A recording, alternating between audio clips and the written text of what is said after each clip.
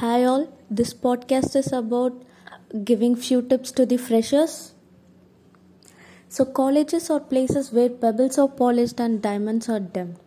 You are going to meet a lot of exciting people in college and it gives you a lot of exposure and a bag full of different experiences. Usually nervous first year students hear this. After 12 years of anxious waiting, college is a new beginning in every student's life. This experience is coming after the much disciplined life of the schools. It gives us a sense of duty as well as independence. Every student waits to enter college and to be called as a fresher. After a lot of hustle, bustle, wait, lengthy formalities, and sincere hard efforts, a student manages to be accepted to the college of their dreams.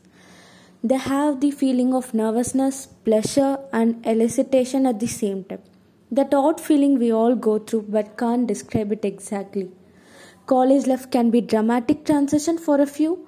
From staying in hostel in a new city to traveling alone, college life could mean both independence and responsibility. It does bring a host of opportunities. Fest, mate, and student elections are only to name a few. It's possibly to get frustrated in such a competitive environment. Freshers usually find it challenging to maintain a balance between academics and extracurricular activities. Often, the pressure to maintain a steady attendance combined with peer pressure to excel in all aspects can also be exhausting. And the only source of consolation in those times is advice from a final year student who walked the same path and is now well aware of the rocky side of things. They can be resourceful and protective multiple times in your college life, and one can rely on them for advice or to hack a last minute exam preparation. So, the best advice I can give you is to live it while you can. If one wants to make the most of college life, it's essential to be a little carefree. Take chances, bunk courses, break the rules, get caught, but make sure the repercussions are something one can live with. Live it while you can, because you'll regret it until it's done. A lot of it. Learning and having good grades are not inherently synonyms. Learning will happen as well as outside the lecture hall as well as inside. Of course, classes are the reasons we are going to college and to some degree. Secondly, learn from the exploration. Be open to the vast amount of new possibilities that you have at your disposal. This is a unique form of learning that inspires a love for the world around you. Engaging in the dynamic world around you is really going to build the richest of college experiences. In the same way, discover yourself and your desires. You're going to have more spare time than used to.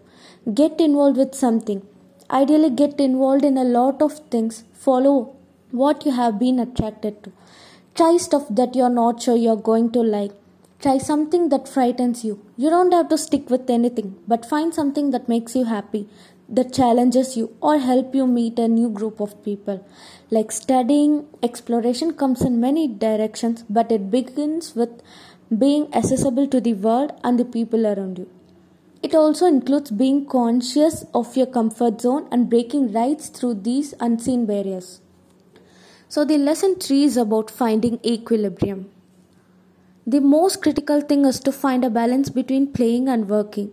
Learn to prioritize. Life is too short, and college life is undoubtedly too short to make time for individuals or things that do not fit well with your life. The last key piece of advice is to log your college time. Take images, a number of photographs.